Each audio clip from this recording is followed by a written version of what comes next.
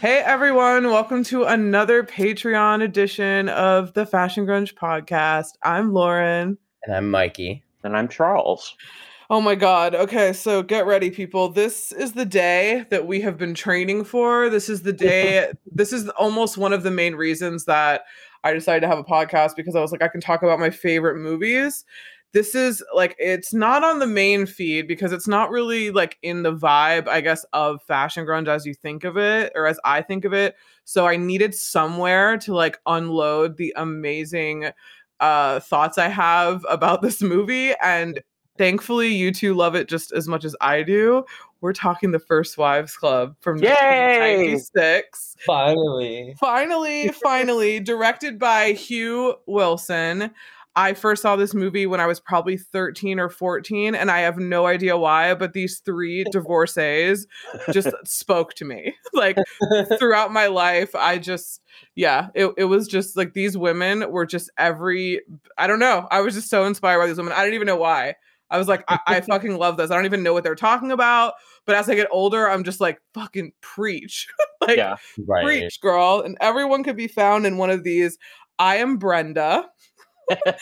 For everyone who wants to know, I figured out which is the Bette Midler character who I'm excited about because she's badass. But yeah, I mean, we're talking First Wives Club. We're here, guys. We are here. I would say I probably quote this movie on average at least 3 to 4 times a week, just in general conversation. Right? Like, it's just the most like quotable movie like ever made. More than Clueless.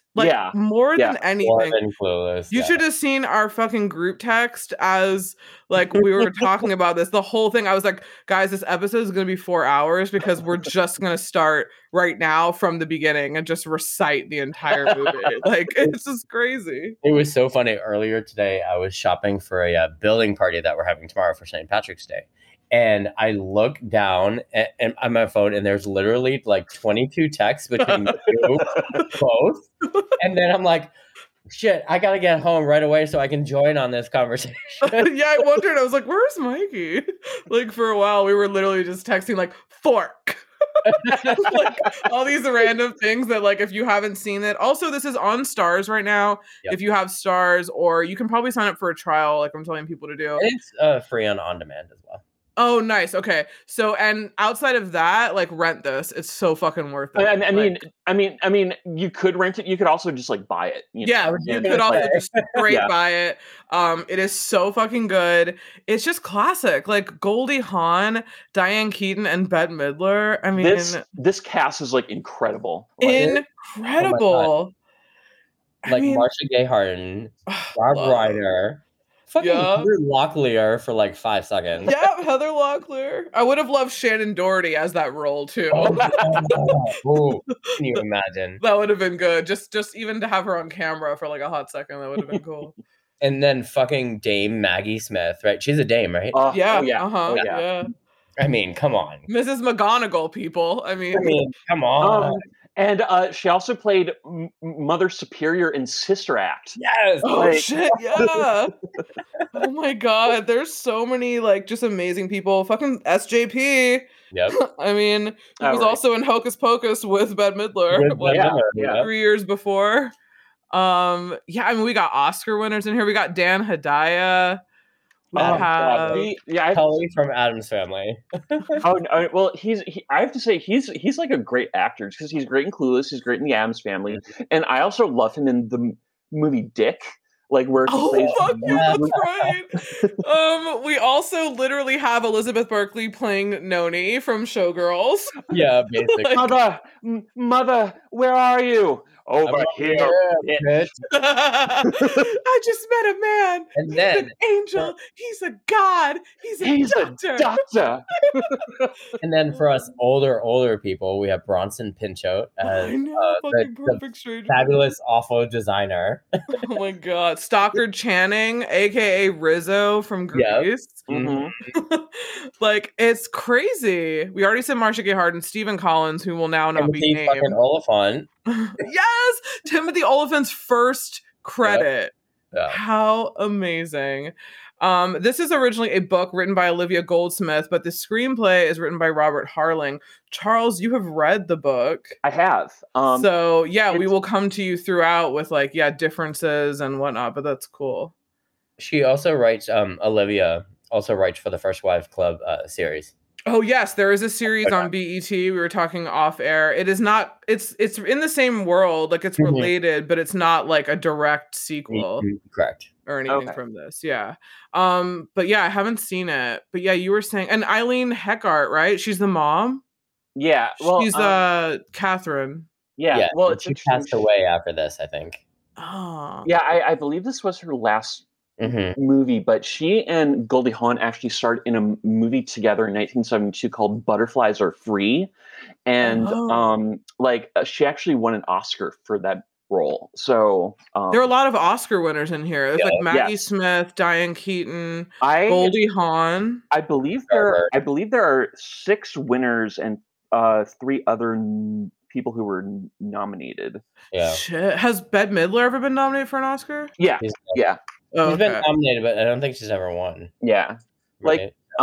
Did you ever see The Rose? Yep. The one that's like about Janis Joplin. Yeah. So it's good. Yeah. She was nominated for The Rose, and then she's also nominated for this movie that I think came out in the early 90s called For the Boys, where her and James Caan, for my mom is a big fan. She totally has it.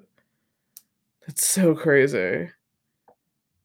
Fuck, man. I'm so excited to talk about this movie. So, yeah, what are your first impressions, Mikey? When did you first see this?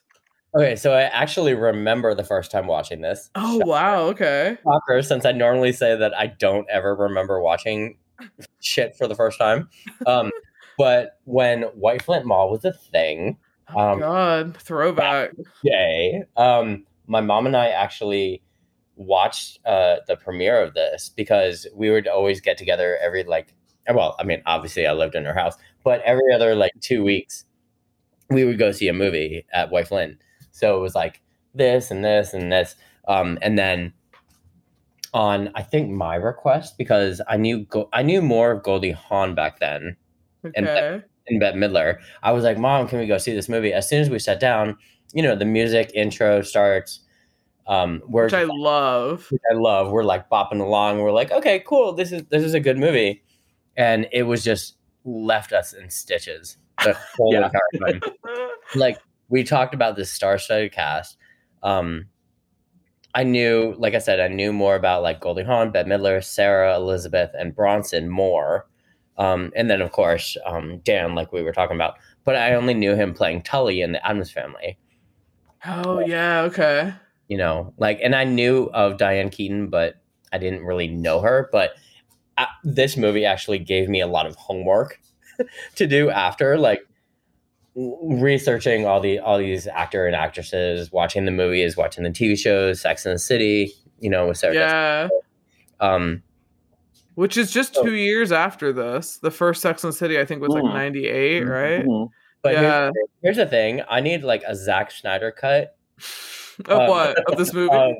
Of this movie, because there are some holes, and that I also wish that there was another cut where Cynthia would be more would not die. Yeah, I wanted to see more, obviously, of Cynthia. Yeah. But no, I fucking love this movie. The whole movie is so quotable, like we were talking about. It's so good. It has to be seen by everyone, and fuck it, own it. Don't Don't just rent it. It needs to be on your shelf, displayed for everyone to walk through your house and be, oh, this movie. Yeah, it is one of those movies I think that's a sleeper, but still on this rewatch, it just holds up. It's still better than a half the movies I've seen that have come out in the last 10 years. I mean, I always put that, not always, but it's one of those movies where it's if I can't decide on what to watch, I'll watch this. Oh yeah, it's Clueless for me too. Yeah. It'll be in the background and stuff like that. I'll stop what I'm doing just to watch a scene or two. Yeah, it's always good. Yeah. It is. It's always so fucking good. But that's my first impressions plus more. Cool. Well, Charles, what about you? So I saw this movie in the theater with my older sister. Cool. And I believe we were at UA in Bethesda. Oh yeah, wow. Wow, another throwback. Just because back in 1998, UA was the place you wanted to go on Friday night. So I mean, it was less of a movie theater and more like a more of a place where Social gathering, like a peach pit, if you will. It was more where like deals were made and like broken, and it was kind of like the Senate, I guess. Like, I mean, this like there, so many people's futures were determined at United Artists Bethesda. This is true. May it rest in peace. Yes. And the tunnel underneath it that had like the most amazing food smell. What restaurant was that? Well, okay, so I finally figured it out. So apparently the filterization system for Benihana filtered down through Benihana's through the tunnel. So the entire tunnel just like smelled like Chinese food, and it was, my god, it was just so good. Yeah, so good. We used to walk through there. Didn't I have my birthday there a couple times? I forget. I went to the one in Santa Monica. I don't think I've ever been to one here. I had like a horrible experience. It's always someone's birthday there, so it's always like kind of a shit thing. But yeah, I mean the food was okay, but I got kind of sick. And then it was like a sick night. Like I just it was I feel like there's some kind of bad vibe for some reason. Oh, and then when I was in college, my boyfriend actually introduced me to the novel, and like it's like good because it's like similar enough that it's like more still like a recognizable story, like all the characters from the movie are in the book, but it's different enough that it keeps like keeps you going. Okay. And cool. Yeah, so and I'd say this is a book that I read like maybe once every 2 to 3 years just for fun. Oh, nice. So, nice. Okay, I need to read this. Yeah. Cool. But yeah, and it's it's like a pretty length. It's just like a good meaty kind of juicy book. Cool. Like it's like just under 500 pages. So okay, so yeah, it's pretty long. Yeah, and nice. You I mean, you just get to know these characters a lot better and what their lives are like, and it kind of delves a lot into like New York high society and stuff. So yeah, we only got like a short flashback, I think once or twice, where in the beginning we saw that they were graduating college, and then you saw you saw that, and then you just heard them talk about when Cynthia's 21st birthday was, but we didn't see it. So I was like, oh man, I wish we could know. I thought that's what they were gonna do. I think there was a rumor that it was gonna do something on Netflix, right? Like a prequel. Yeah, like it's supposed to be a prequel where they were in college, and I was like, oh well, that would be cool because it'd be like 4 girls, but I don't know what happened with that. Yeah, I guess it just like didn't end up happening, or maybe it is. Maybe it's gonna happen again. Who knows? Cool. I don't know when I first saw this movie. I'm trying to think of I mean, my mom, I'm sure had it. She had like a bunch of like divorced friends, and like they were like kind of like this. So I think they like identified with like this movie, and I don't know why, but I guess I did like in relation through her in like a weird way. And yeah, like most of my friends also had like divorced moms. Oh yeah. You know what I mean? So it's like, especially in like the 90s, I guess divorce was like way more prevalent. Yeah. And most people, it was like half your class, so it kind of I guess knew like some of the situations that they were referring to, like girlfriends, like the dads have girlfriends or like all that kind of stuff. So I kind of got it. And and then obviously it just stayed with me, and like it's like one of my favorite. It's like a comfort one, like you were saying. It's like Clueless. I can probably quote the entire thing. So yeah, there's just I have so many like good memories of this movie. It's like a good happy watch. Yeah. Oh, it totally is. Yeah, it's cool. So all right, behind the scenes, what did you guys dig up? Mikey, what did you find? So in no particular order, like I always say, like I said, just random hodgepodge. Goldie Hawn's lips were obviously fake. real doctors created a saline solution that was perfectly harmless for that one scene where Reiner's character is injecting her with collagen. That's insane. Yeah. But apparently Goldie said later in an interview that it was actually a painful process and really? quote unquote scared her enough not to get collagen. But I look at that's true. and I don't know when this was written, but clearly she's had work done. Oh yeah. And she got over that fear real quick. Yeah. But no judgment. Yeah. The line, did you just get a little bit or the whole enchilada, asked by Bette Midler's character, Brenda, was originally penned as, did you get the whole Ivana? Speaking about Ivana Trump. But it was later changed when the real Ivana was cast in the movie to not offend her. Don't get mad. Get everything. I guess that's worse, right? Wouldn't that be kind of worse? Okay. And like you said, this is the first movie that Timothy Olyphant premieres in. I know. Am I saying his name right, by the way? I think it's Timothy Olyphant. Olyphant? Okay. Olyphant, or is it Oliphant? Something. I actually am considering. I was talking to one of my friends the other day about I think he was just asking oh, what are you watching now? And I was like, oh, and whatever. I told him. He's like, you should watch Star Wars, whatever, one of the Star Wars series that's on Disney Plus. And I was like, no, I don't fuck with Star Wars. I don't care if you do. I was like, that's cool. And he's like, oh no, I think you like one of the actors in it. I was like, who? And he's like, I think Timothy Olyphant. I was like, oh, wait, he is in a Star Wars thing. Yeah, I think he's in Mandalorian.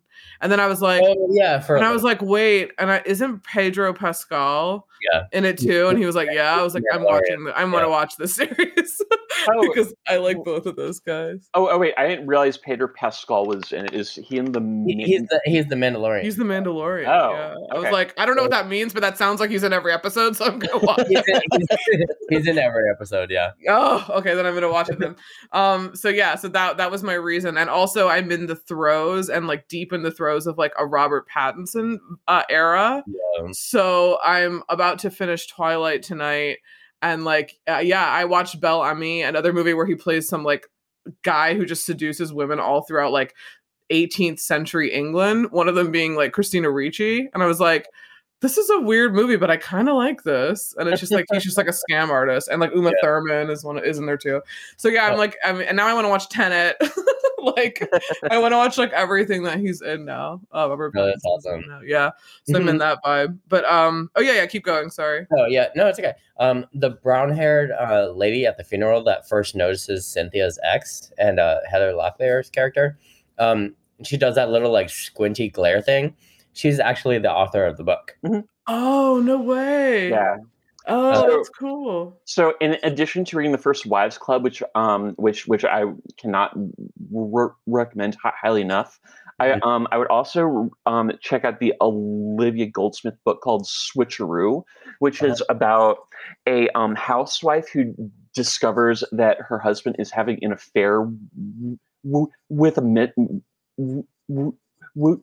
a woman who's about 20 years younger than she is, and aside from the age difference, they look almost exactly alike. And so, no way, they concoct this plan to basically teach him a lesson. And so, the girl who the mistress and the wife. Yeah. So even though they're about 20 years apart, they look so much alike that they concoct this amazing plan. Then I also really enjoyed the novel called Pen Pals, which is about a bunch of female inmates who are locked up. So wow, okay. Yeah. Oh, nice. Cool. I just have a couple more. Jon Stewart, like we were talking about, was originally in the movie as Goldie Hawn's boyfriend, but all his scenes were cut. Supposedly it added an extra 40 minutes that the studio wouldn't allow. Wow. That's one of the rumors. Anyway, that's so weird too. Yeah, I mean, probably wasn't a bad idea. Yeah, right. We didn't need that. Yeah. Jessica Lange was originally casted as Elise. How insane, Jessica Lange! I can't imagine that. I mean, she's not. First off, she doesn't have Goldie Hawn's funny. I haven't seen it. Although, has she done anything that's really funny? I mean, she's been funny. She was in Tootsie. That's kind of a comedic movie. Yeah. Right? but she's not. I don't think Goldie Hawn's level of funny. No, not at all. No. So, and each of the women in this movie, they all almost have the same equal funny, if that makes sense. You know what I mean? Yeah, and all different kinds of funny. Yeah. They really balance each other out. Yeah. Excuse me. Jenny McCarthy was originally casted as Phoebe, Elizabeth Berkley's character. Oh wow, that's interesting to me. Yeah, that's weird. I can't see that at all. No. Diane Keaton was the first casted as one of the three leads. I guess they always had Diane Keaton in mind. Oh, so, okay. They were like hardcore. Her character doesn't get a replacement or a thought. That's funny. And I guess Bette Midler was the same. Apparently, although she apparently had a very bad attitude with the director the whole time. Yeah, that's what I heard. But she apparently said in many interviews that I've seen and heard that she had like the best time ever on a movie set. Really? Mm-hmm. I know it's Bronson Pinchot is the one that said that she had was mean to him. So maybe that's what he's the one quoted saying that she was really difficult with him. And he's like, I don't know why. And yeah, it was really weird that he said that in an interview in 2009. He said she was such a bitch to him. When he was directing, she would be rolling her eyes, pantomiming with her favorite actors. And she made it very difficult. He was at his wit's end. He was actually a very nice man, but she was unkind to him on that movie. Ooh, she did. Yeah, so I don't know. Sorry, I've got 4 more. Oh yeah. But First Wives was one of the few films back then to fully shoot in New York City, which really gave authenticity. Excuse me. However, they shot mostly in Joan Rivers' neighborhood. And at one time, Joan got so fed up that she walked over to the director one day, told him to fucking get out already. She apparently wouldn't leave him alone for days on end. Oh my god! Wow, that's funny. But then I guess eventually stopped. I didn't read anything that said how she just gave up or something. I don't know. Originally the movie was 3 hours long. What? So that was interesting to hear. 3 hours? I would actually love to see that. I know. What the fuck? I kind of would. I mean, hey. We just saw the Batman that was 3 hours and 10 minutes. So was that really that long? I mean, it did feel kind of long. There were some scenes in it that I was like, okay, that could have been happening. 10 seconds, yeah. Yeah, they could have cut 30 minutes from that. And not made it so fucking dark. Jeez. We can't see as it is. We've been staring at screens for 2 years. Now you're going to make this movie crazy dark. Right? I don't know. And then my last one, is the director, Olivia Goldsmith, passed away in 2004 due to cosmetic surgical procedures. Oh, the author of the book? The author of the book, that's what I meant. Oh, no way. Oh, that sucks. That's almost like Joan Rivers. Yeah. Right? Yeah, damn. That's crazy. But a lot of The First Wives is based on her real life situations. Oh, wow. Okay. That's so interesting. Crazy. Cool. Sorry, Charles, no, it's all right. Charles, did you get anything? Yeah. So get ready to experience some blind rage. So these are the Rotten Tomato scores. Oh, no.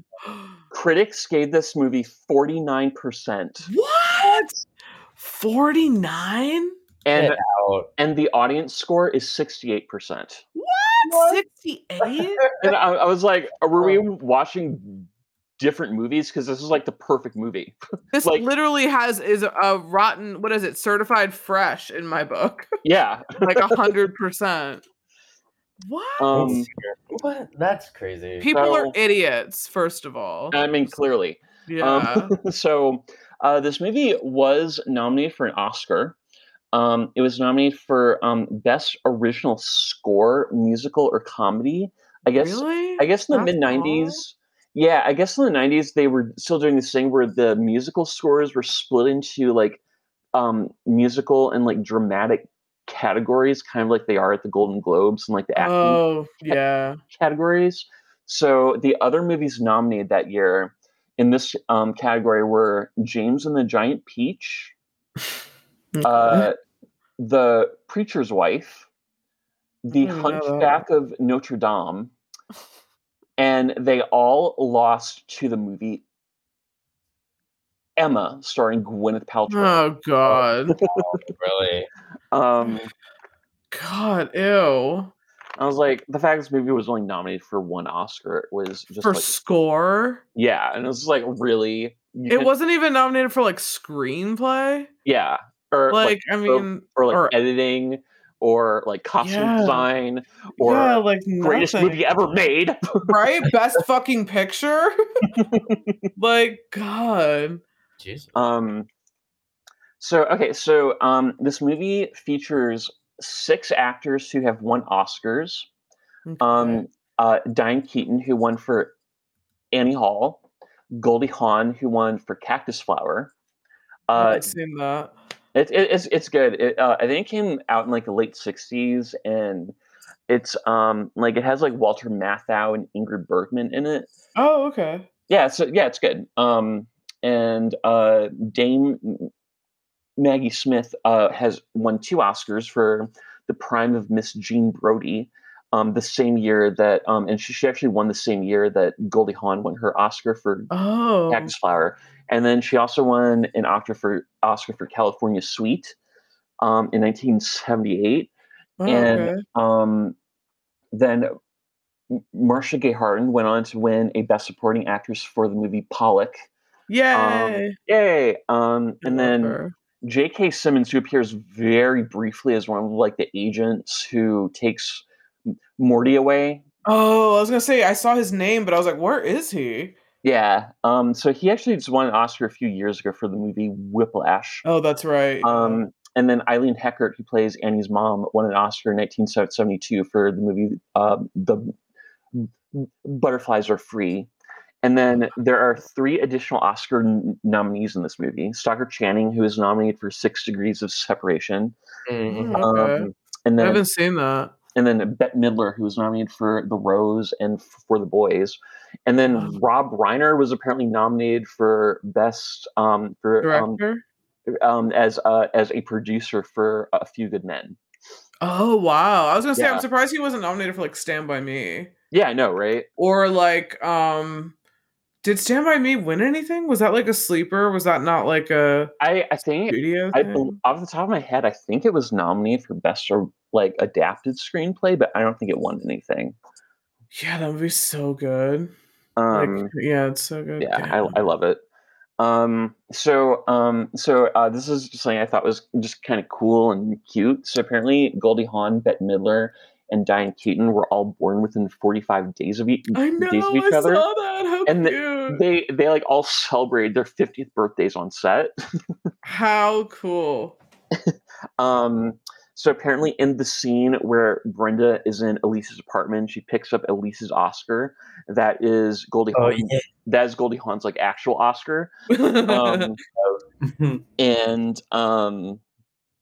let's see. And also sadly, Eileen Heckert, who played Annie's mom, this is her last film. I know. And she has that great voice, you know. So I've always enjoyed her as an actress, and so I just wanted to pour one out for Eileen Heckert.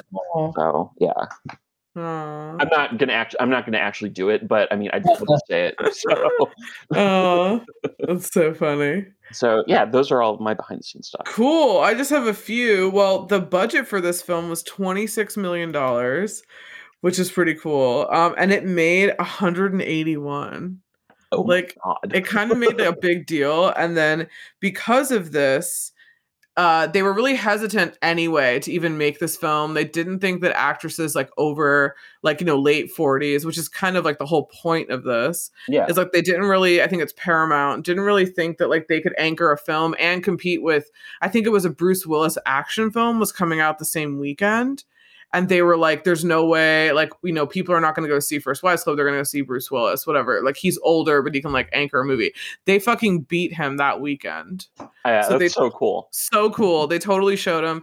And then even after this fact, and they made all this money and like did really well, they still thought it was a fluke. Like they didn't actually take it as credit for these actresses actually helming this amazing project. I mean, it's basically a female dominated cast anyway. Yeah. And they just didn't really take that as, this is why. They were like, oh, well, it's a fluke. I mean, that just sounds like all the bullshit that women have to deal with over and over and over again. Yeah, right. I'm not surprised at all. Yeah. And then when they were going to do a sequel, that's the reason why they like kind of sort of didn't really do a sequel, because they thought, well, maybe it was just like a flash in the pan. Like we don't want to take the chance in doing another one and it wouldn't work out. Which, granted, this film is almost very much like My So-Called Life and Freaks and Geeks. Like the one season is just so good. And while I do want more of it, I'm glad it's all just so good here. Yeah. So, I mean, yeah, it sucks that obviously they didn't get a sequel, but the film is great as it is, but it kind of sucks the reason why. Yeah. Like it sucks that if it, it's not like it's something that like they pushed out. It's something that they kind of wanted to do and they just kind of thought they wouldn't be able to make the money, so they didn't do it. That kind of sucks. But yeah, I also find that really funny about the fact that Goldie Hawn's the only one who's a divorcee out of all of them, because Bette Midler's been married to the same man since 1984, and I don't believe Diane Keaton's ever been married. Oh, okay. So yeah, I thought that was kind of funny. And in the trailer, if you see the original trailer, there are a lot of scenes in there that are actually not in the final cut. Oh, really? Yeah. Mm-hmm. And it's a few clips, like more than just like one or two, because I was watching it and I was just like, wait, this is not in it. And then I looked it up and they said, yeah, a lot of them were not like, so yeah. Just to kind of grab your attention. Which is so funny. And then right as they were about to wrap the film, the director was like, shit, we don't have a good ending to tie this all together. And he wanted to use the song You Don't Own Me by Leslie Gore. And on a whim, he just suggested to do what they did.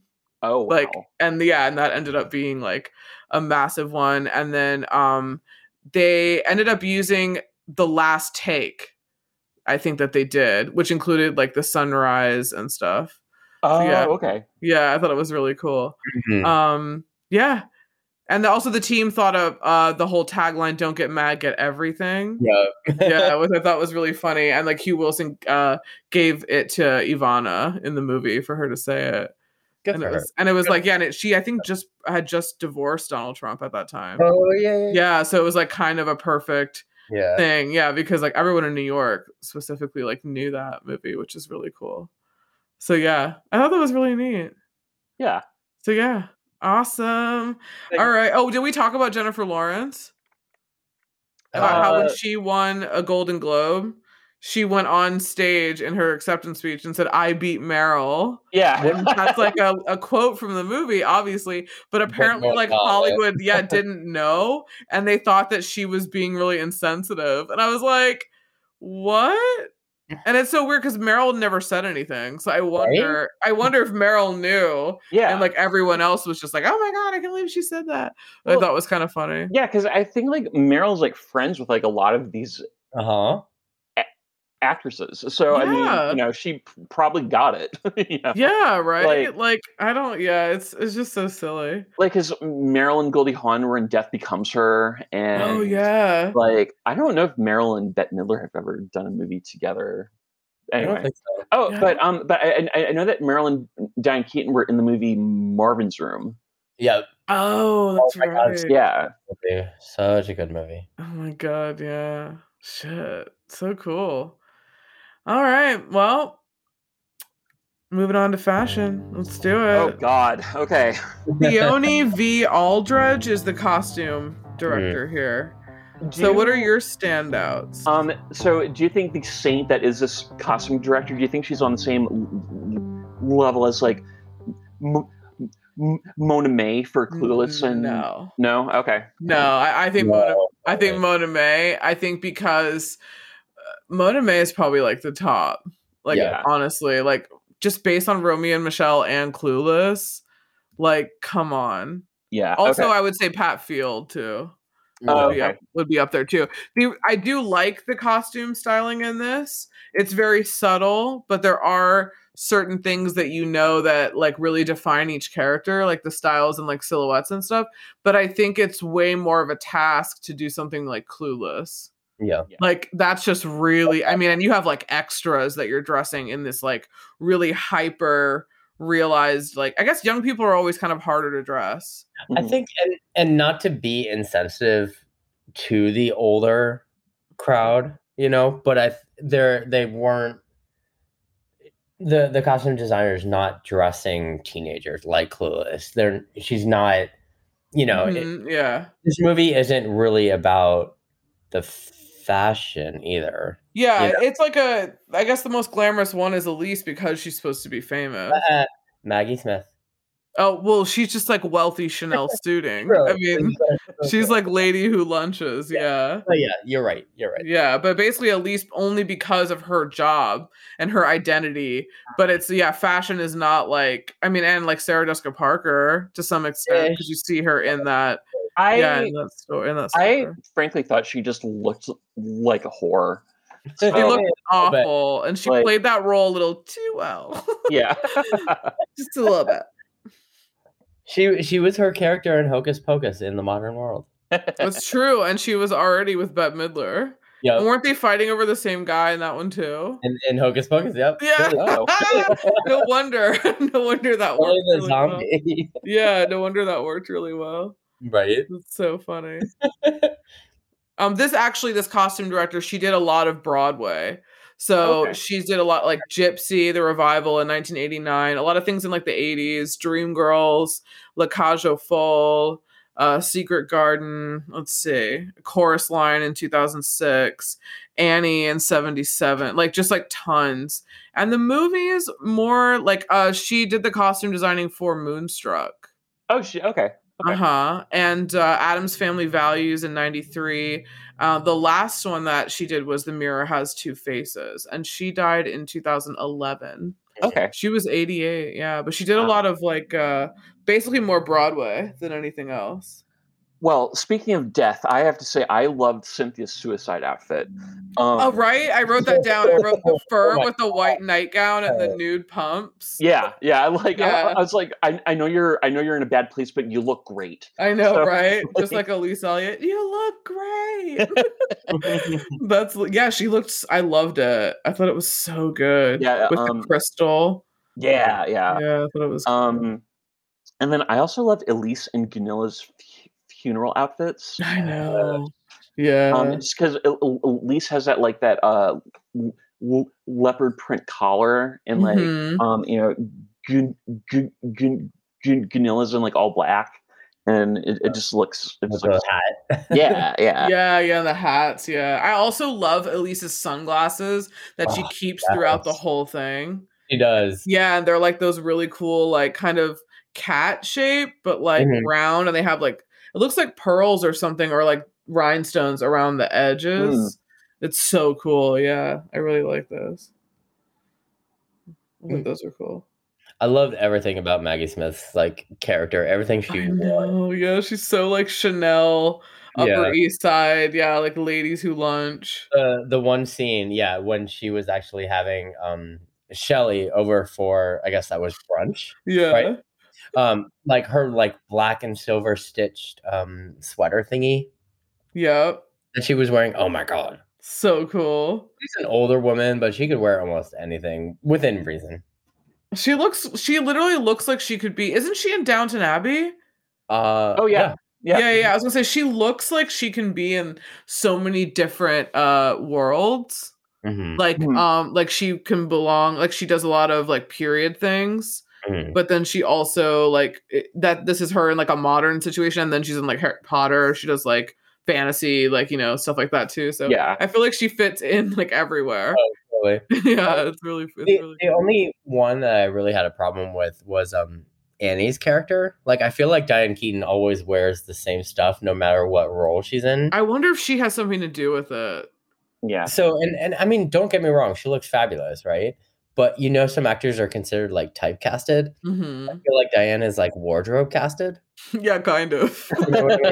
Like menswear suiting, slacks. Yeah, that was like, I think Well, I think that's become for her. I feel like that's become a big trademark.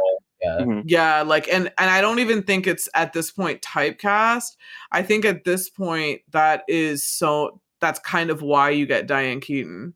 I Yeah. feel like she comes with that styling because when she did Annie Hall, I mean, for women in fashion, that was a big deal.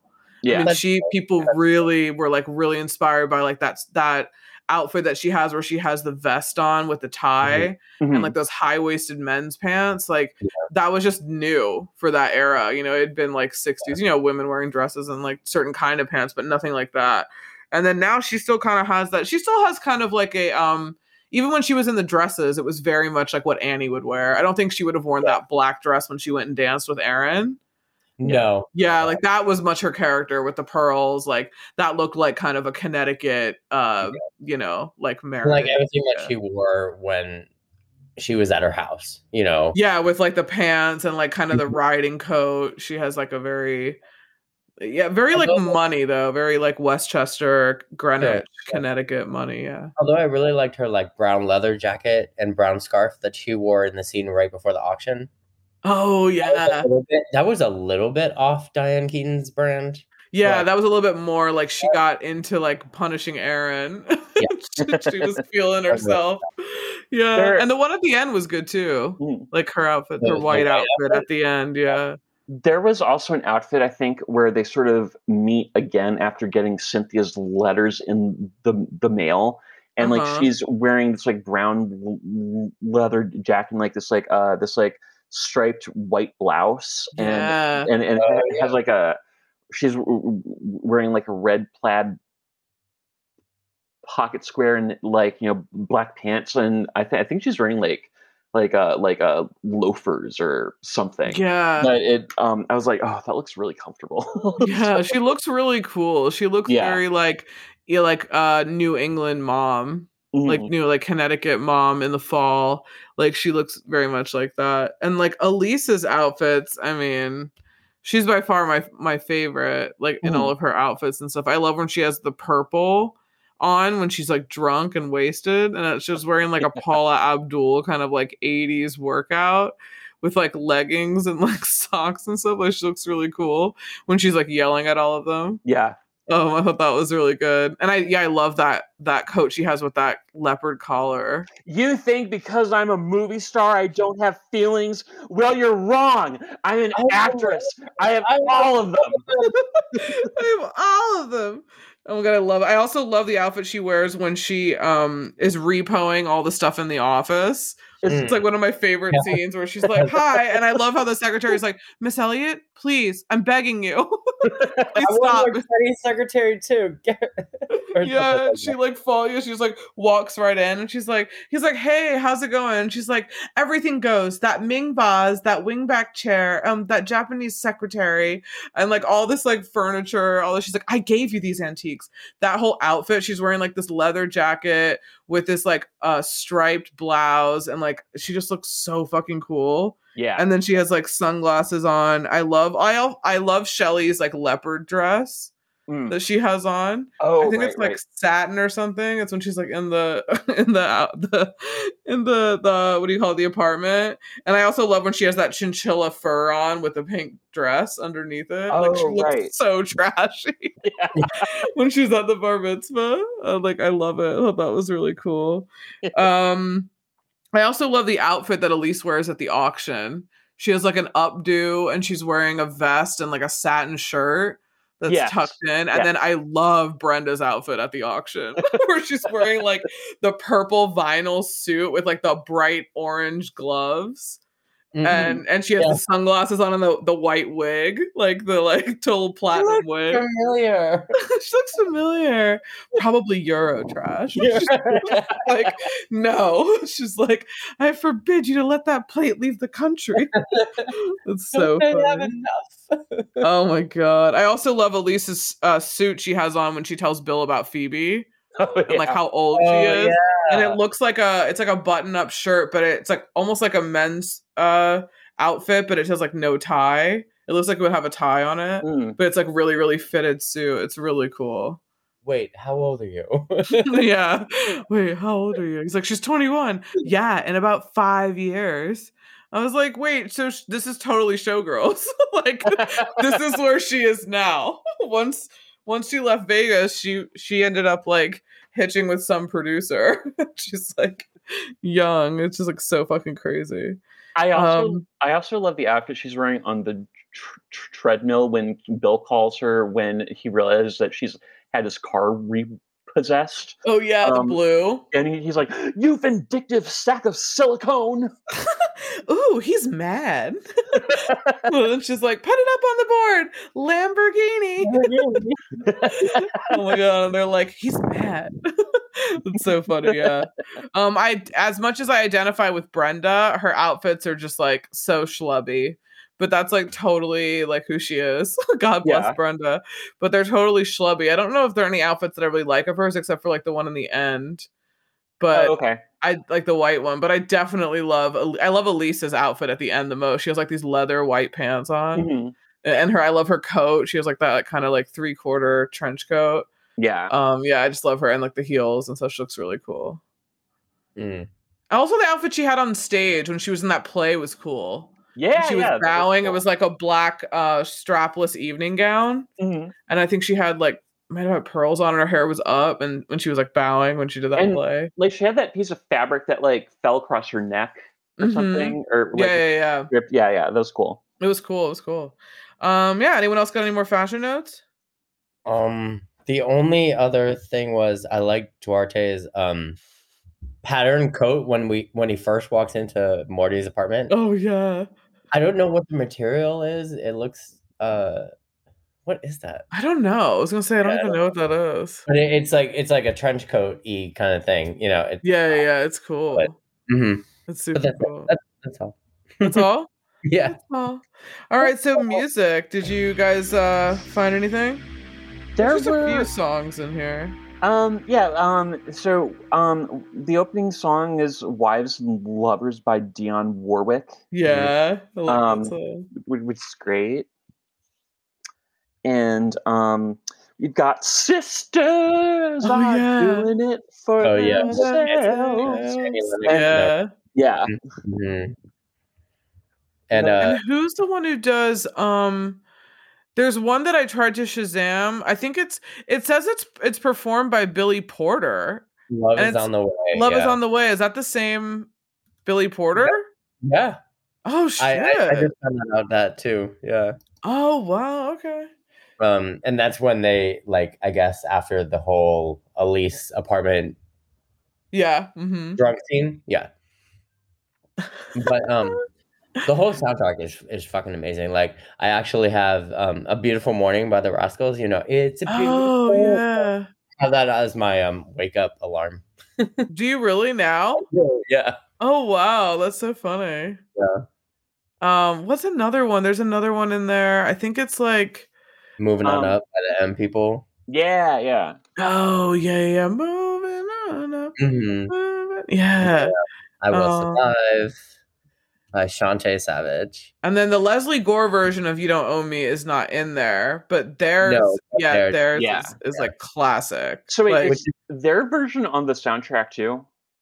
And it's a little bit, it's them, but some of the words in the beginning are different. Okay. Oh, like they re-recorded it? Yeah. Oh, okay. Like in the movie, it's like, you know how Diane Keaton goes first, and they're like, "You were pretty good. You remember?" Oh, they go, "I'm impressed." I think someone says, "I'm impressed." On the soundtrack version, Bette Midler goes, "You remember?" Or something like that. Yeah, and then there's another version I've heard where they're like, "Pretty good. I'm impressed," and then they're like, "You don't know me," and they go into it. I think it's probably like several of those versions are on YouTube, but I definitely remember downloading it during like LimeWire days. Yeah. Oh my god! Or like Kazaa days because I just like I didn't have the soundtrack, but yeah, I totally remember as also like what do you call it? Sugar High by Empire Records. Oh version with like Renee Zellweger. I think I downloaded that too. This is so funny. Yeah, I mean I don't have anything else. You guys want to move on to the meat? Yeah. Oh my god, I don't even know like where to start. I don't either. Like favorite. Should we just start from the very first scene? I mean, I just wrote the opening credits. Liechtenstein, which she later reposed from their house, because apparently they have a Liechtenstein. And, oh god, and we get that amazing flashback of Cynthia and all of them in college, which is really cool. It's like 1969. Poor. Yeah, that's right. Poor. And then I love how she like Cynthia gives them all pearl necklaces, like, here, ladies. And then they're all like, I think Annie's like, oh no, this is too much. Yeah. And Brenda's like, I don't think so. I think it's just enough. Yeah. Well, so funny. One thing I noticed during that scene is that Cynthia like brought up the idea of them staying close friends. Like it was, you could tell it was something that I think she was kind of worried about, just because things always change after college, and you know, like you could just I don't know, it just like the way the actress spoke the line, you can tell it was something that, you know, she didn't want she I don't know, like it was just something she was worried about, I guess, or had some anxiety about, you know, I don't know, you know, that they might not always be friends. Yeah, I mean, that is a real thing, especially you're so close. If they were so close like for 4 years, throughout most of school, like that's like a big thing. Their room was so cool. They had like a hairdryer in there. Oh, I know. So cool. I loved it. I mean, there's just so many. So this is my note that I've oddly latched onto. I don't know why this. I don't want to say it bothers me, but just something I think about a lot. So when in the first scene with Brenda, when she gets the call, and she says the line, "Jason, burning sensation confirmed." If you take out the punctuation of that sentence is like very ominous and kind of insidious. You know, like Jason, burning sensation confirmed, like as if it were spoken by a robot. Like I know, it makes like no sense. You're like, and she's like, I finally got who you wanted for your bar mitzvah, and then she like switches it into Hebrew, and he's like, what is this? And she's like, it's Hebrew, learn it, it's the only thing your father's willing to pay for, learn it, please, don't shame me in the synagogue. It's like my favorite. I love it. I love Bette Midler. Mike, did you have to learn Hebrew on a tape deck for my bar mitzvah? Oh god, yeah. I did. And it took me 3 months, 4 months. Well, that's pretty good. Yeah. Something like that. And here's the thing about my bar mitzvah, side note, is that I had to share it with somebody.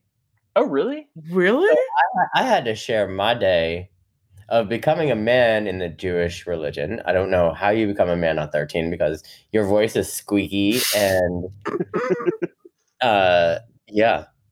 Wait, who?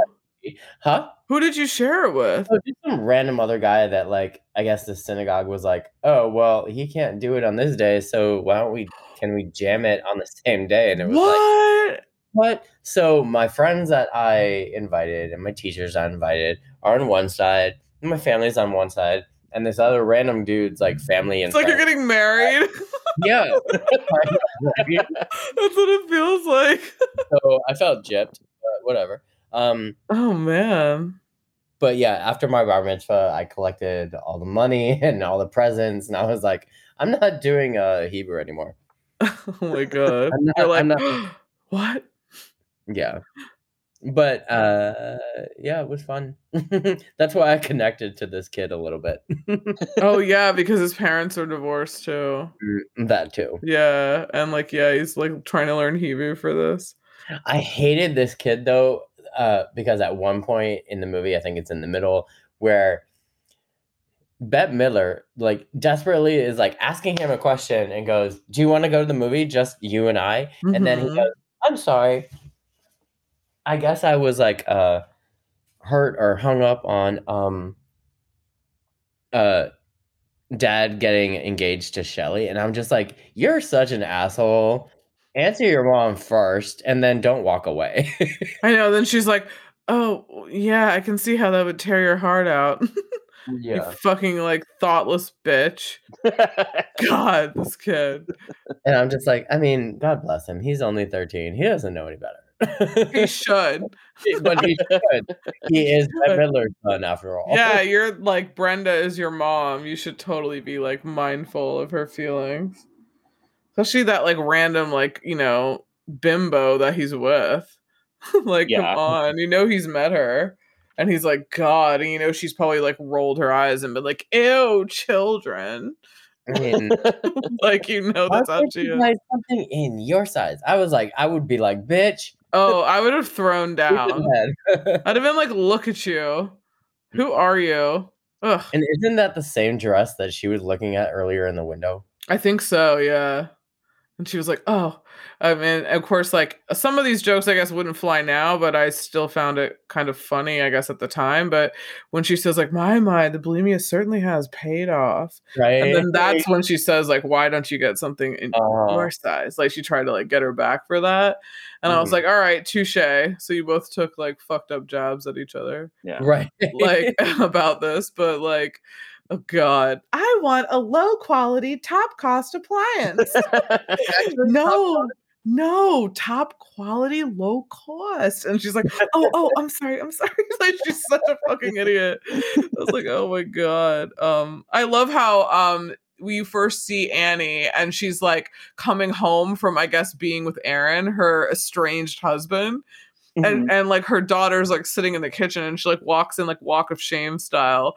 And then she's just like, hi. And she's like, oh my God, you freaked me out. And she's like, what are you doing here? And she's like, you were with that man again. Like, where were you? And she's like, oh, you're just being crabby, honey. What's wrong? And she's like, I bet it's a problem, like a boy at school or something. You're supposed to be at school. And she's like, no, I bet it's a boy. She's like, no, Mom, I'm a lesbian. And she's like, what? And she's like, it's not a boy. I'm a lesbian. But anyway, you were with that man again. And she's like, wait, what? Like, and then she's like, I mean, have you tried not being a lesbian? And just like, it's just like really funny. And then her mom comes in and I love her mom is like, oh my God, Annie, where were you? Who saw you? That's like the first thing she says to her. And then she says, you're a doormat. Like her own daughter is like, why are you with him? You're a doormat. And then she like the mom is there like arguing with her. And she's like, well, I want to tell Dad and myself. So don't tell him. Like, what'd she say? Like on New Year's or Christmas morning. Like, and then she just says, Father's Day, or Christmas morning. I'm just like, oh my God, it's so funny. I love it. I love it. That's the first like exchange you see is like her and her daughter and her mom who's like so overbearing and like speaking of Annie's mom, I love it later after the women have a fight, right? And the mom comes to Annie's house and she's like, you called me? Oh, honey. I know. Like, you must be desperate. It's so funny. She also has a great line when they're coming back in the house from walking the dog, and Annie's like, I don't know, I mean, maybe I could find someone new. And then like her mom's like, honey, you're 46. A woman your age has a better chance of being slaughtered by a psychopath. I know. The way she says it, I was like, she means it. Like, she's not wrong. Like, it's so funny. I know. And she's like, oh, please. Like, you should. I love how she's like, kind of convincing her daughter to like get back with this like toxic dude. Yeah. Like, come on. Like, it's also really weird to see Stephen Collins in this movie now knowing what we know about him. So he was in Seventh Heaven originally, right? Yeah, he was the like main one, like the minister, of all these kids. But yeah, he has like several like assault claims and whatnot. But he's essentially like erased from like Hollywood. Oh wow! Like I don't think he really works anymore. What? He got canceled. Oh, well, he got canceled for like a good reason. Like he, I think, admitted in therapy, where like an audio tape leaked that he admitted to sexual abuse of a minor under the age of 14. Oh, God. And he was investigated, I think, and the LAPD investigated him in 2012. Someone came forward with like a 40-year-old claim, but they couldn't like do anything with that claim. But then in December of 2014, in People magazine, he himself admitted to inappropriate sexual conduct with 3 minors in 73, 82, and 94. Oh my God. So yeah, I guess it's not really alleged because he admitted to it. So, but yeah, so every time, so that only came out in like 2014. Like definitely didn't know that when this was out and when Seventh Heaven was on. So when I've seen it after knowing that, I'm just like, oh, he always had like a weirdo vibe. Yeah. Like out of all of the husbands, like he was like weirder, I guess, than the others. But yeah, it's kind of gross. Oh my God. Okay, so I also love the line where she okay, so Elise, which is Goldie Hawn. So like I love when you first meet all of them. And then she's like in this chair. It looks like a dentist chair or something, but you don't know what it is. And then she's like, "Do it to me, Morris. Do it to me now." and it's like Rob Reiner, who's the doctor, who's like the plastic surgeon, who's like the weirdest looking plastic surgeon ever. Like he just looks like he would be like a dentist or something. He just looks like a plastic surgeon. Not what you think of. You know, I think of like Nip Tuck. I think of like hot plastic surgeon dude. Yeah. Like not this like dad. This, yeah. Like, and then yeah, she's just like, he's like, I can't give you any more collagen. You're gonna be able to blink your lips. and then I love later on in the fight, Elise is like, this is when she's drunk and they're all fighting about like how they're like insecure and they're like drunk and stuff. And she's like, "Come on, I've had so much plastic surgery, I won't even be able to sleep." like her face is just gonna be permanently like frozen. So I love how she's like, "Fill him up," and then he's like, "Oh, come on, like, you know, you don't need this, like, and the cigarettes are no good either." And she's like, "Morris, I haven't worked in 18 months." And then she's like, and he's like, "Come on, but you're like, you know, really hot, you'll get roles." And she's like, "No, there are only 3 ages for women in Hollywood: babe, district attorney, and driving Miss Daisy."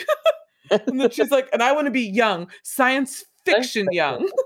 And like the thing is, she's like, that's still kind of true today. Yeah, totally. You know, like she totally. And I'm convinced that Jared Leto has definitely had plastic surgery. I think we've been talking too much about how good he looks and not realize that he probably has Botox. Like I definitely think Tom Cruise has Botox too. I think every man, they have to. Like Brad Pitt, all of them, they have to. There's no way these men are out here looking like this. Maybe even Keanu, and good for him. Who cares? Yeah. But like, I feel like they should admit it because it's not right with women. We all know, and some women, you know, admit it, and they're like, "Yeah, I do this, whatever." I'm like, but come on, let's not act like all these guys are just looking like this, like with no help at all. Yeah, it's got to be impossible. But yeah, I love that when she gets that, and then when they go to the funeral and they see. I think it's Bette Midler or Brenda, where she's like, "The vampire Lestat and Lewis." I love that. Yeah, it is. Yeah, but I just love the way she says "and Lewis." Yeah, like, just really funny. I like that. And my first favorite scene is the lunch after Cynthia's service. Like, yeah, that entire scene is just so good. I love how they ask her about plastic surgery. I love it. That's like a main topic of it. Yeah, like what have you had done? And then I think even what's the guy, Bronson Pinchot, whatever his name is, when he's talking to Brenda and he's like, "She looks amazing. Has she had any work done? Honey, she's a quilt." Like that. I love that one too. But yeah, I love when Elise is like, they're like, "Oh, what have you had done? Do you get to keep it?" And she's like, "Excuse me." And then just like, it's the 90s. Plastic surgery is like good grooming. You know, it's like everyone does it. And now it like actually is totally like that now, which I think is really funny. Yeah, it's like so normal now. I love when we get kind of a fade away into like, you know, like a few hours later, and Elise is like taking her jacket off. She's like, "Oh God, I wish I had the courage to just give it all up, to say who gives a rat's ass and just let it all go, like you two." Like you two. And they're like, oh no, I know. Then she's like, "No offense, none taken. Speak for yourself." So funny. Oh my God. I love how they're all like, "So how are you doing?" And they're all like, you know, like asking like how their lives are going. And then she's like, and Annie's just like, "Well, you know, I've been married for 25 years. Yep. And I have a daughter, you know, like she's doing great. You know, lesbians are great nowadays. And then she's like, yeah, you know, well, we're just going through, we're separated. And then they're like, separated? Separated. And then they all start like laughing. And then she's like, what? They're all like, oh no. That scene sort of reminds me of that scene in Annie Hall when she's talking about her uncle, and she's like, yeah, so like he had narcolepsy and like he was standing in line to get this ham, but the thing is he fell asleep and he didn't wake up, so he's just dead. Yeah. And everyone's like, dead. Oh yeah. And then she just like walks away. Like that is just so Diane Keaton. Like I know. just like the way that she is, I think it's just so funny. And then I love how she just says like, oh, you know, like I know, you know, we were all really busy, you know, we couldn't like keep in touch, you know, it's you know, because they're all like feel really bad because obviously they remember that, you know, Cynthia was like, you know, I should have written every month. I think when they first, you know, get together. I also love at the funeral when Annie like walks up to Elise and she's like, Alice. And she's like, Annie, oh Annie. And then she's like, dear my sweet Brenda, and her lips are all like so up. And Bette Midler's like staring at her, and she's like so funny. And they're like, oh, I don't want to say this, but and they're like, why? Lunch? And they're like, I know it's not the right time. She's like, why? We gotta eat. And then she's like, yeah, I have a car. Yeah, a limo. And she just turns, she just goes, and then I love how they sit down and they do like the famous like, oh, what do you want? And they're like, Virgin Mary, Bloody Mary, vodka rocks, please. And as soon as the guy like brings the drink, like Elise like points like to put it down, she grabs the straw out and just starts drinking like so fast. Have you noticed like how fast she drinks it? I think it's so funny. And then she just tells like, you know, Annie's got this like super person, like, you know, like really happy, positive of this like shitty thing. And she's like, you know, you seem really happy. Like you're genuinely happy with your life. And she's like, yeah, I am. And then she's like, lithium. And she like looks at her like dead serious. Well, that was really funny. I love that. Oh my God. So Dr. Rosen, aka Marcia Gay Harden, is like my fave. And she's like Annie's therapist. And I love when you find out that I love when she like hits her with that bat. She's like, Annie, hit me. I would love to, Bamber. Yeah. And then she's like, okay, that was good. That was really good. She just like Rambo. Oh, that's right. Work from love, grow from love. Screw the world. Yeah, I know. She's like, I can't say that. She's like, you have to. Come on, Annie. I love it. I love Dr. Rosen. And I love how when like Brenda and Eduardo are like outside on the street and Brenda's like complaining about like the mannequins. She's like, who's supposed to wear this? Some fetus? Some child? Like it's like some super skinny model. And I think it's really funny. And then you see like Timothy Olyphant. Oh my God, I love that he's like this new director and he looks, what did he do after this? Like right after this, did he do something in? Gosh, what did he do? Go was 99. Okay, so that was a few years after. I'm trying to think if he did anything like after this. Wasn't that Scream 2? Oh, you're right. Yeah, Scream 2 was like 7 or 8. Mm-hmm. Okay, yeah. So he did do that right before he did Go. Yeah. So yeah, I was like, he looks kind of like how he did in those early movies, which is so funny. God, he's 53 now. Wow, daddy. Yeah, he's a definite daddy. Yeah, he's so hot. Oh, I mean, my God. The thing that's scary is that 53 isn't, you know, 53 someone's like, I could deal with that, you know. Like, yeah, I mean that's not if you look like Timothy Olyphant. Like, I'm not saying no to that. Oh, he's also in A Lifeless Ordinary, which I haven't seen in so long, which we'll do for the pod. That has Ewan McGregor and Cameron Diaz. It's like a kind of like a Bonnie and Clyde. Like there's some type of like someone's after him and he like someone's after her. And I've seen it like once or twice, but it's a really good soundtrack. There's like a really good Beck song on the soundtrack. Oh, but he's in that as a hiker. Oh, cool. And I think it's done by Danny Boyle. Mm-hmm. Yeah, it is. It's done by Danny Boyle. And also Dan Hedaya is in it too. Oh, cool. It's one we have to do. Like, it's on the list to do, but I haven't seen it in so long. But yeah, it's really, really good. But yeah, he's in that, like, as a hiker. Timothy Olyphant is. Yeah. And then it's Scream 2. Yeah, 97. God, I love him. I love how he's like writing, talking about this role, and he's like, you know what? She's a mom, but she's not just some Jurassic flesh bag in a wheelchair. Like, and as like Elise is just like she's just looking at him like, uh-huh. Like, he's like, I want to show every crack, every wrinkle. Like, it's like, oh my god. Elise Elliott, Crypt Keeper. I know, yeah. It's so bad. I was like, what? Oh my god. So when Annie decides to like sleep with Aaron, and another one of my favorite quotes from Annie is when she sleeps with Aaron, and then he turns around and he's like, I want a divorce. Yeah. And she's like, but we just made love. Why did I laugh? That's literally how it sounds. Like, it's like she has to have had a mic on, and everyone on that set was like, ah. She just screamed. And then of course, like, she Marcia Gay Harden, the therapist, I love how she comes in the door, but it's like a hotel, and she goes, babe. Oh, yeah. And she's opening the door, and then she's just like, oh my god, and he's like, oh my god. And then she's just like, Annie, now this is good, we can like learn from this. And then she's like, you're my therapist. She's like, I'm a woman.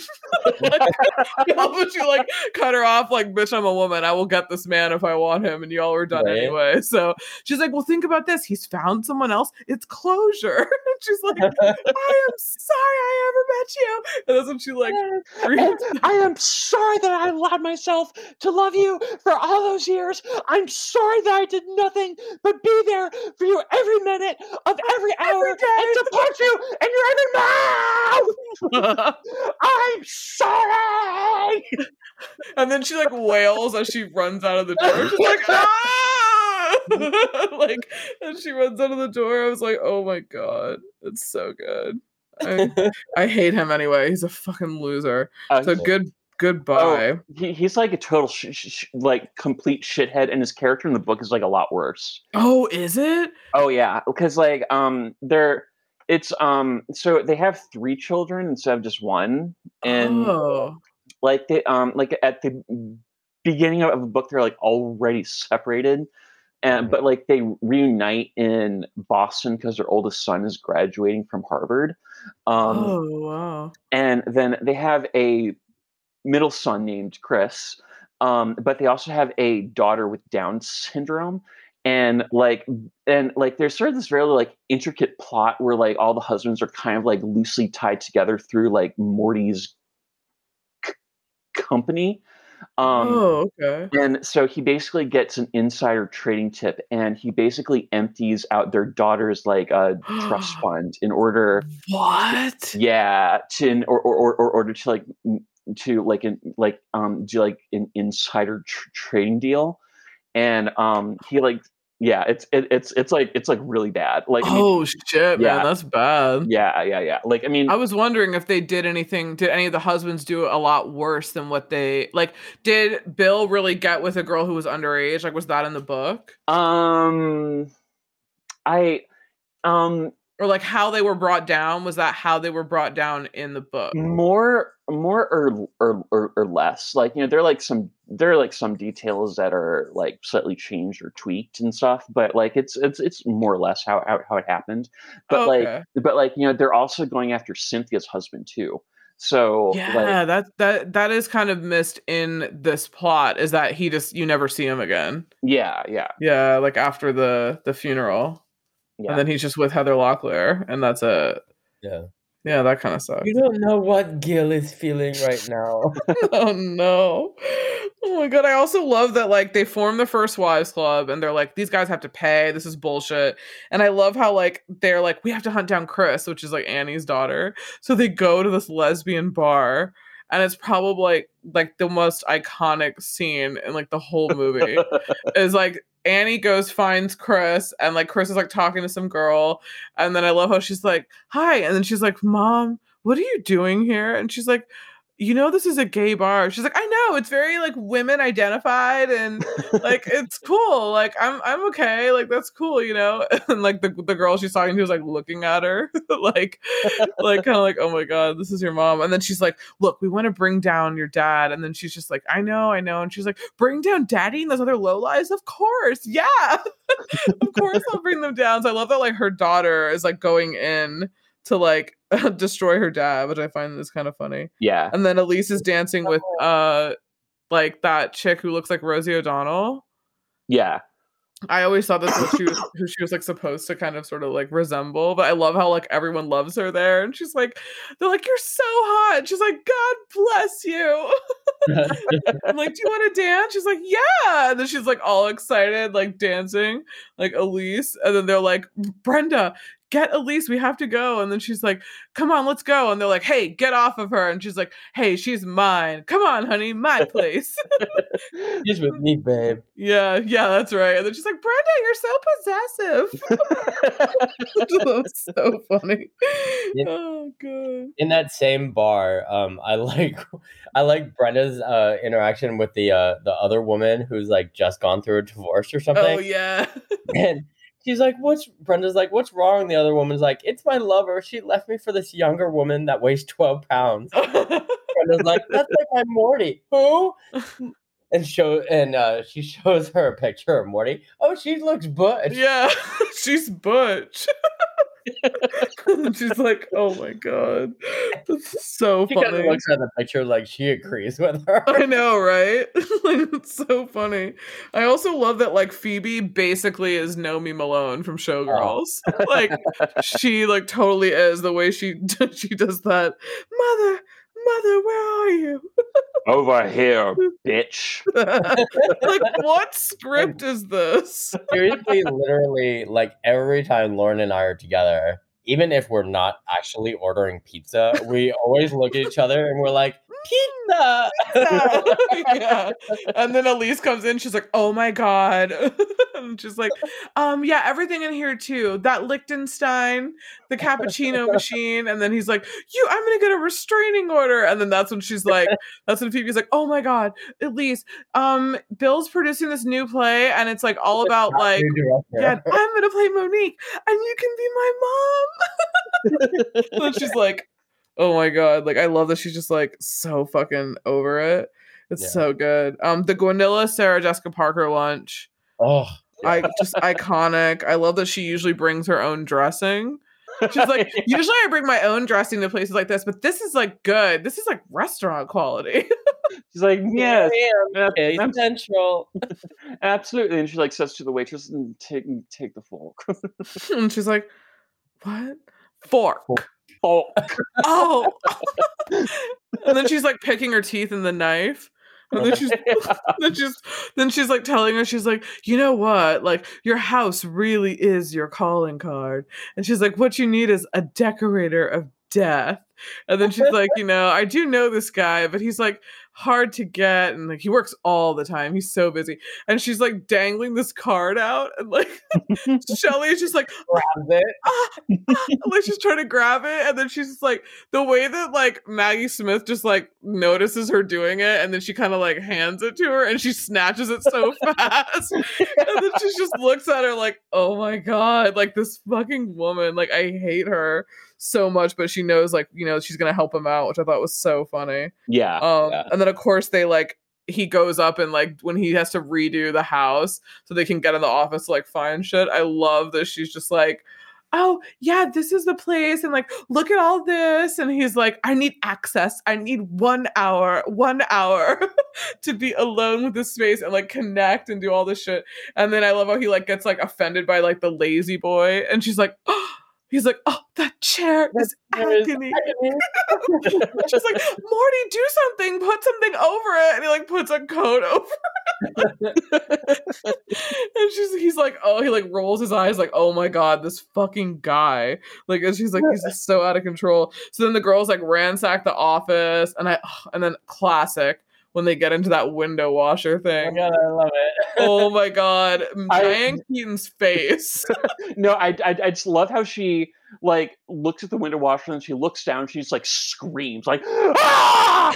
Yeah, she's like, we have to. It's the only way. She's like, no, no, no, no. She's like, we have to. And that's when they like pass by that window and they're like, I think that's Elise Elliott. You look great.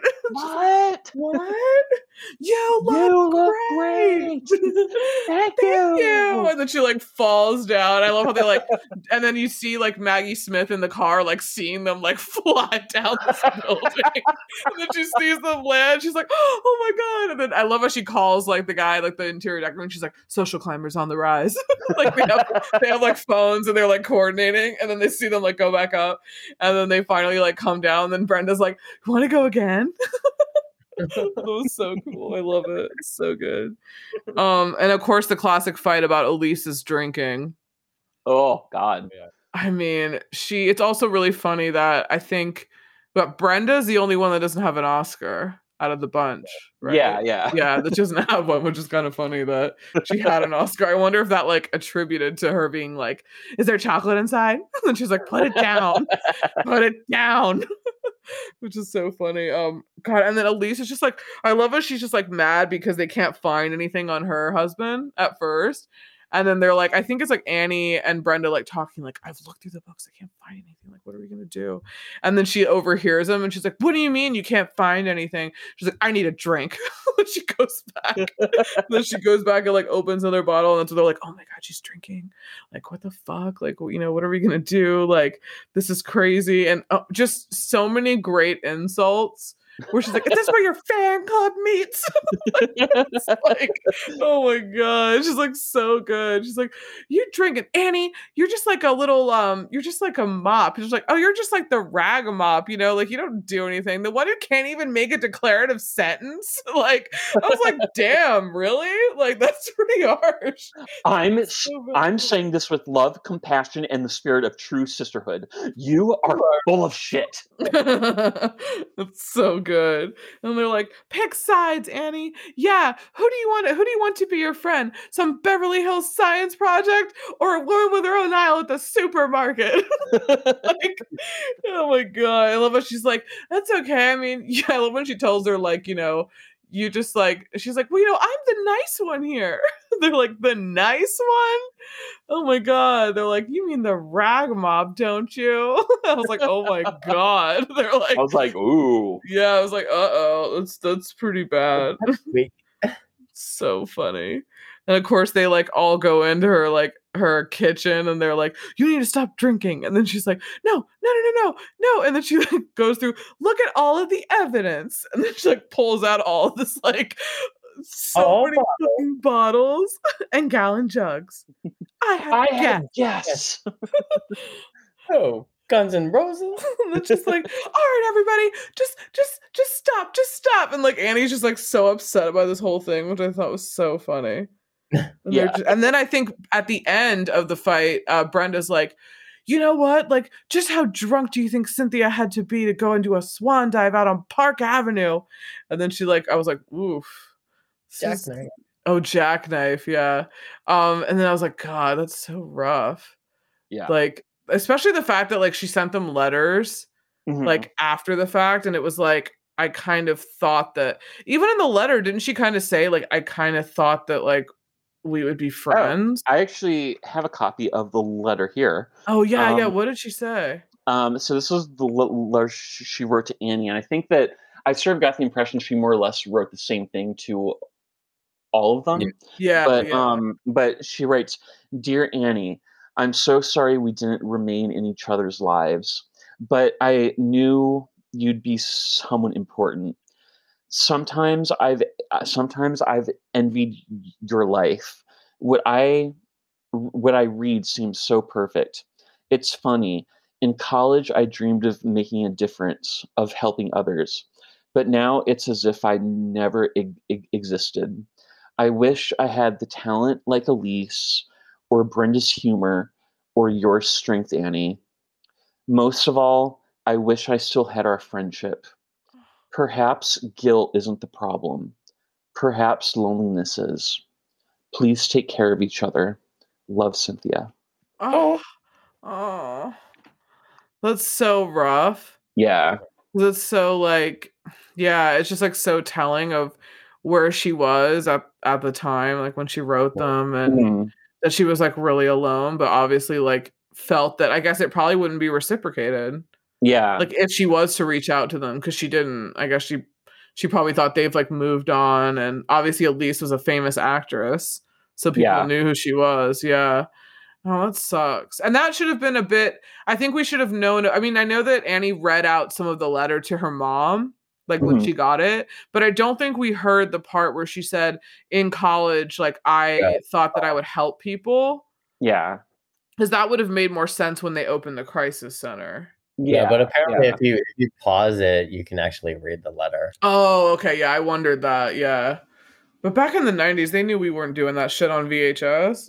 Like, and it would have been like fuzzy. Like, it wouldn't have been like legible that we would like sit and read it, I guess. But yeah, I think they could have had her read the letter or had a voiceover, maybe. So once while I was watching The Faculty, I like actually like paused it because there's like a like news article that like so I thought might give more details about the invasion, and it's like one sentence that is poorly edited, doesn't really make any sense, and it's just like repeated like over and over and over again. Oh wow. Yeah. That's funny. I think I want to do that now. I want to like go through like, you know how when you see like we're watching Buffy because we're going to record that for Patreon this weekend for next week, but or season 2 anyway. But yeah, you know, sometimes like they'll be looking up stuff like an article, like Mhm. Willow's looking up an article like some girl disappeared, and I always wonder like if you pause it and it looks like a newspaper article, like what does the article say? Yeah. You know, because yeah. they just show it so quick. So yeah, Mhm. if I see one in the later episodes I'm watching, I'll pause it and see what it says. That's really funny. I always wonder if it like really was, yeah, a picture or really was like whatever it's supposed to be that they're reacting to. I Mhm. think it's kind of funny that yeah, they should have done like a voiceover. I think that would have been cool. Yeah. If they did something like that. And then I love how they get into this fight, but I guess when they get the letter, they all get this letter around the same time, and then they, you know, get back together and are kind of like, this is stupid. And they have that really cool office. And I think Annie's like clearing her stuff out. And they're Yeah. like, no, like we have to like do this, you know, like we can't just run away. This is kind of what happened before. You know, we all like went our separate ways. But Mhm. when she comes over to, and you see like that montage of all of them like, you know, alone, like doing different shit. Like you see like Brenda like shopping at the grocery store. And then you see like Elise like drunk as fuck trying to work a vacuum. Yeah. And then like once it turns on, she's like, oh, like her head, which is funny. And then she goes over to Brenda's house and then she's like, Brenda, I don't want to end up like Cynthia. And then she like God. and then she like comes in and then she's like, I've never been to your apartment. It's so real. It's so funny. It's like so funny. I love it. Yeah, and then they kind of are like, no, we have to do this. Like we have to like, you know, figure out, you know, what we're gonna do with Bill. And that's when we find out that like she's underage, Elizabeth Berkley. Was she supposed to be 16? There's no way. I guess. Like there's no way. But I thought that was funny, and that's when we get that really funny ad where Sarah Jessica Parker is like top quality or like low cost appliance, but she like does it wrong, and then she's like, what is it, like low quality top cost? And then he's like, no, it's low cost top quality, and she's like, oh, and that's when they come in and we find out that like I guess half of Brenda's family's in the mob. Yes, I think so. Supposedly, yeah, like Uncle Carmine. So he tells her like earlier on that like they cooked the books for him when he first opened his store, and it was all like hot merchandise. So she's gonna get him for that and like tax evasion and all this other shit. So I love how she gets him and like kidnaps Morty and takes him to like a meat packing plant. Yeah. Like, I love it. Like I love Brenda so much. She's like my favorite, and the way that she like blackmails him, and she's like, I'm gonna take over, and you are gonna still stay on as Morty because after all, you are Morty. And then she's like, I'm going to give you a check of the lifestyle that I think you should become accustomed. And she's like, I don't think you have any other options. It's that or jail.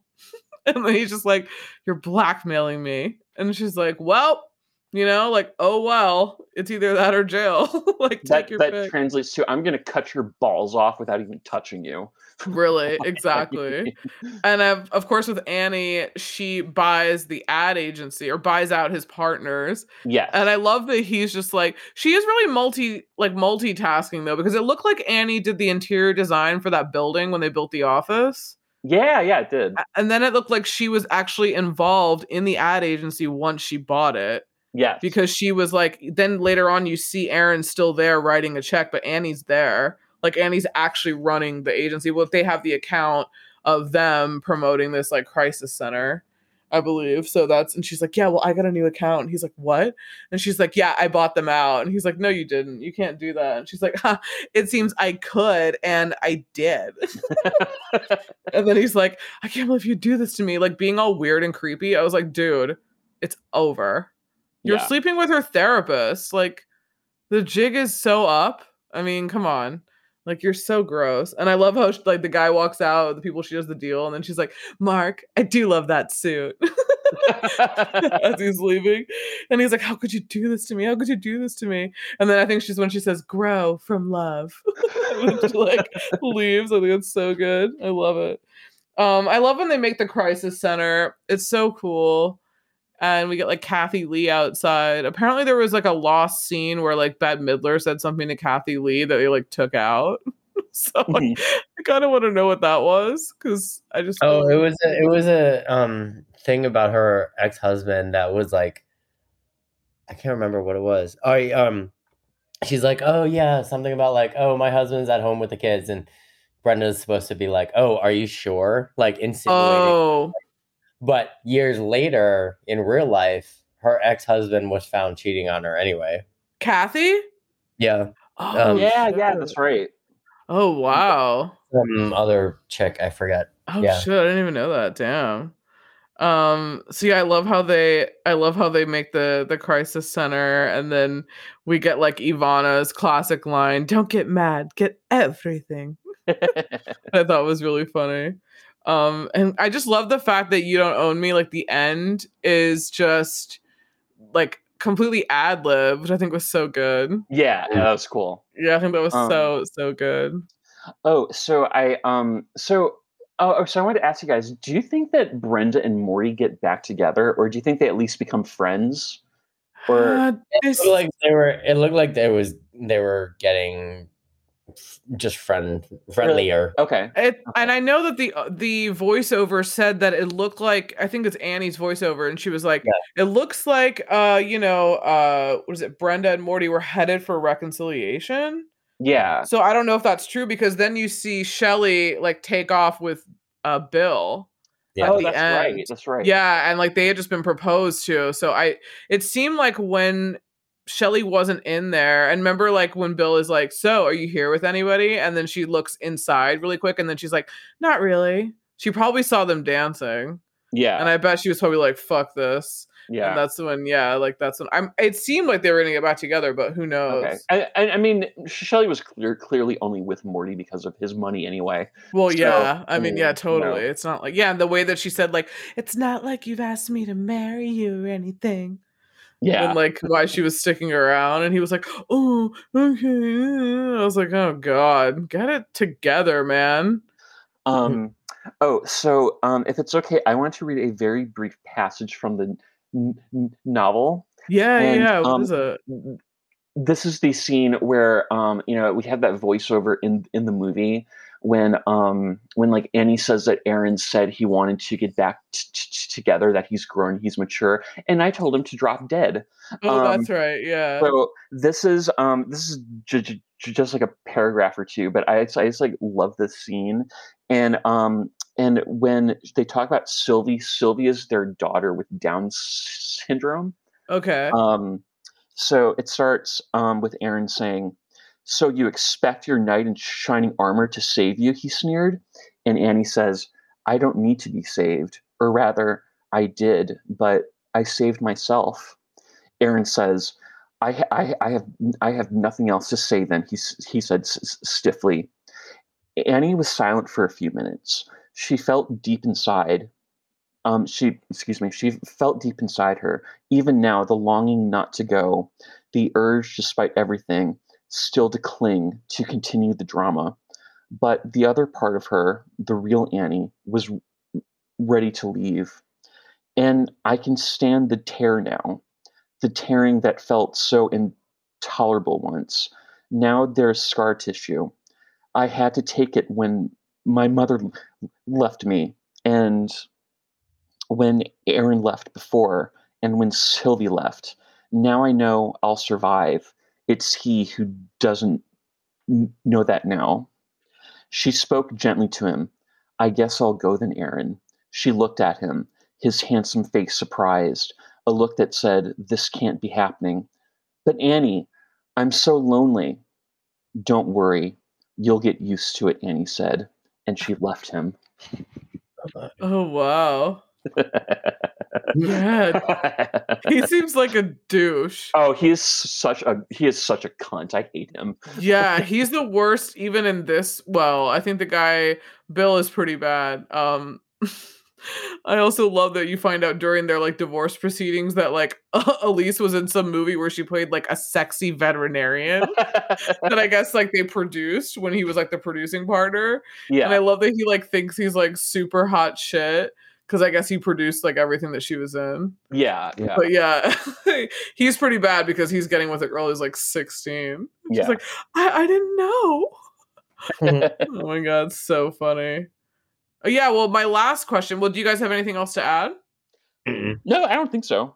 My last question was, I know we don't want to, but I asked this in the Rebel Without a Cause video, but I know we don't want to think about it. But if you could pick 3 women that you would, I guess, cast or similar to these roles as Elise, Brenda, and Annie now, who do you think could pull off this? I'm going to go with Sarah Paulson, Olivia Colman, and Angela Bassett. Oh, that would be good. Yeah, that would be so good. I don't even know. I would okay, now who would be each? Who would be like out of those 3 women? Who, which character would they play? I could see Angela Bassett being like the Elise character, and I could see. I think Sarah Paulson would make a good Brenda, and I think Olivia Colman for Annie. Yeah, Olivia Colman's really cool. Yeah. Lindsay Lohan as Phoebe, hands down. Oh my god, yes! That's actually really a genius casting there. That's actually really good. I can think of someone I want like Connie Britton as Elise. Yeah, that'd be cool. I really like her. Yeah, I think she's really cool. I would really like Chloe Sevigny as Annie. Yeah. Like, I think she'd be really funny. I also think that Melanie Lynskey from Yellow Jackets would be a good Annie too. Oh yeah, she'd be a good Brenda. Yeah, you're right. Yeah, I think she'd be a great Brenda. That's who I would pick. But I think, didn't she just win a Critics' Choice Award? Yeah, I think. And I had no idea she was from New Zealand. Oh yeah.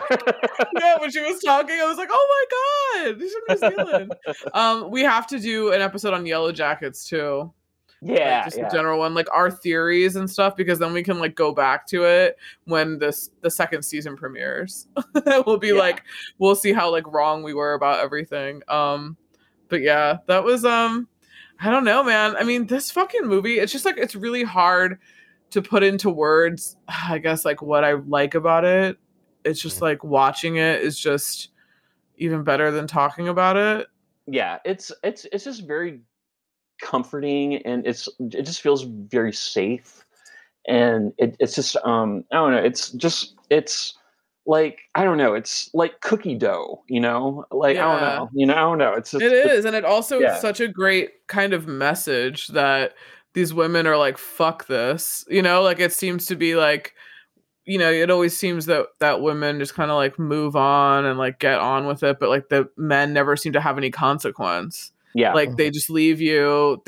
What Elise's guy wanted alimony. She's like, he wants all of this and now he wants more and he's getting alimony? Like what the fuck, you know?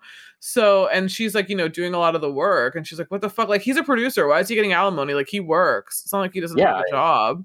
So I don't even see why he would want out or why he would like even get alimony. But that's when she's like, and Bill's gonna walk away with alimony. Like stuff that like you're like, what the fuck? And he's producing a movie that what's her name is it gonna be in? Phoebe. So I'm like, he's not working.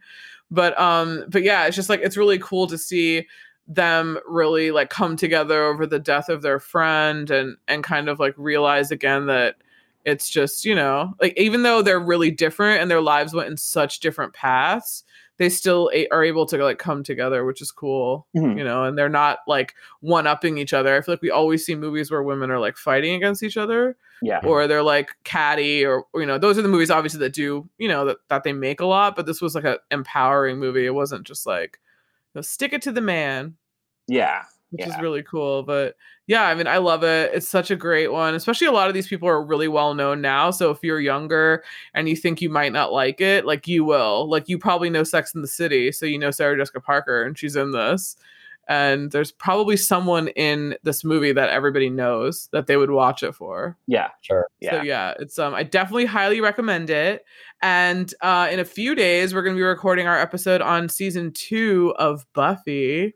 Oh God! All right, it's a lot. It's a lot, man. We're gonna go through it chronologically. We're not gonna spend like crazy amounts of time on it, but it's more than season 1. We're gonna get more into like the story and yeah, just more of all that kind of shit. So that's coming next week on the Patreon. And yeah, Rebel Without a Cause is coming out on Sunday. Then we're doing Last Days and yeah, more on the horizon. Possible collabs coming, and yeah. Do all that fun stuff and yeah, write us a note, check out the Letterboxd, see what else we got coming, and yeah, we'll see you again soon. Bye. Bye. Hey.